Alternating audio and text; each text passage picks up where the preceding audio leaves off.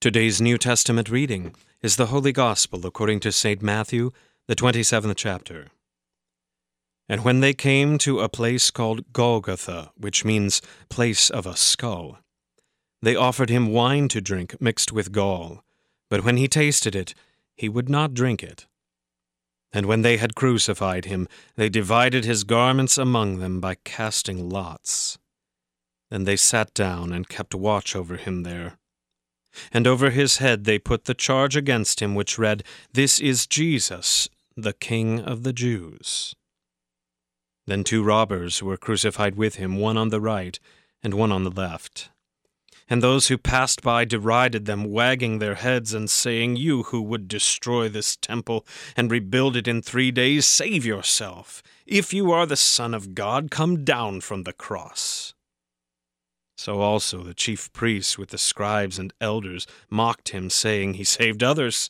He cannot save himself. He is the King of Israel. Let him come down now from the cross, and we will believe in him. He trusts in God. Let God deliver him now, if he desires him, for he said, 'I am the Son of God.'" And the robbers who were crucified with him also reviled him in the same way. Now from the 6th hour there was darkness over all the land until the 9th hour. And about the 9th hour Jesus cried out with a loud voice, saying, "Eli, Eli, lama sabachthani?"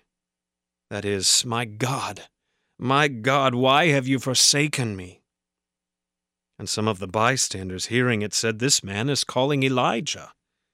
And one of them ran at once and took a sponge, filled it with sour wine, and put it on a reed, and gave it to him to drink. But the others said, "Wait, let us see whether Elijah will come to save him."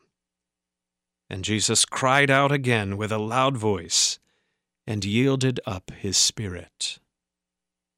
And behold, the curtain of the temple was torn in two from top to bottom.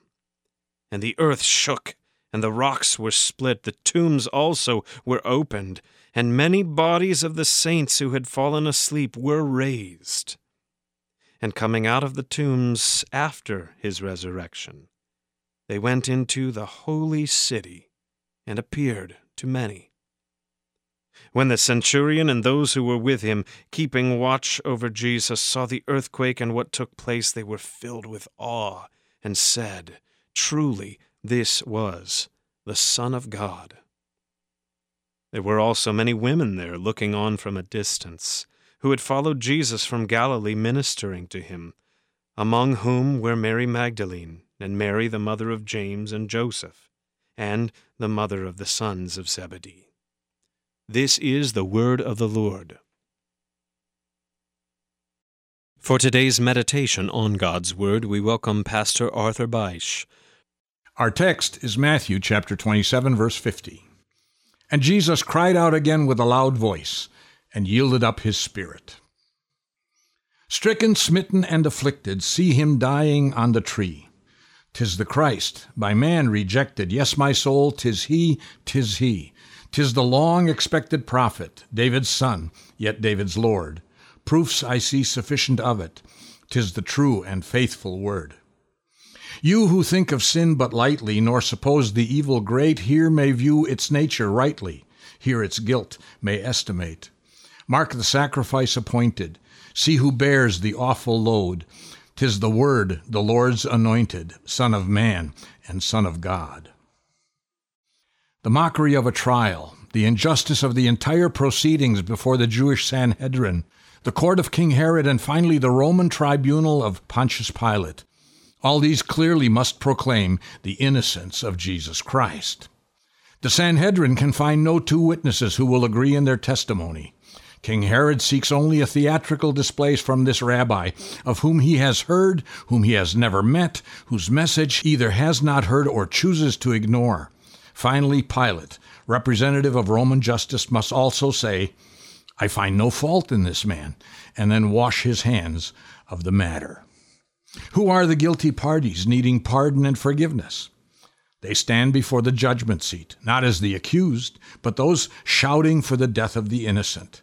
The masses of the people who over the course of some 3 years saw and heard the ministry of Jesus Christ, who have seen the miracles and healings, these now call for Jesus' crucifixion. For these and for us, the innocent Jesus, the Son of God, goes quietly as a lamb to the slaughter to lay down his life for us all, the guilty sinners before God. For us and for all who have offended God's holy law, our Lord cried out with a loud voice, proclaiming his work of redemption completed, and yielded up his spirit to his Father. In his ministry he had said, "For this reason the Father loves me, because I lay down my life that I may take it up again. No one takes it from me, but I lay it down of my own accord." John chapter 10. On Calvary, he does what he was called to do by his Father, what he came as the babe of Bethlehem to do for sinful mankind, to lay down his life for the sins of all, that you and I might thereby have life everlasting. Scripture tells us that without the shedding of blood, there is no redemption. On Calvary's cross, the Son of God, the perfect Lamb, sheds his blood, lays down his life for the sins of all mankind. What you and I cannot and could not do for ourselves, the sinless Son of God does for us.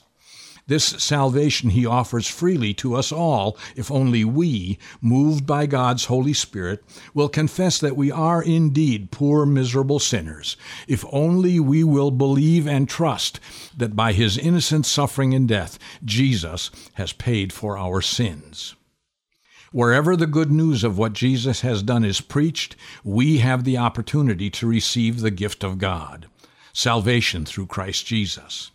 Whatever you may have done against God's holy law, Christ Jesus has paid the price for your sin.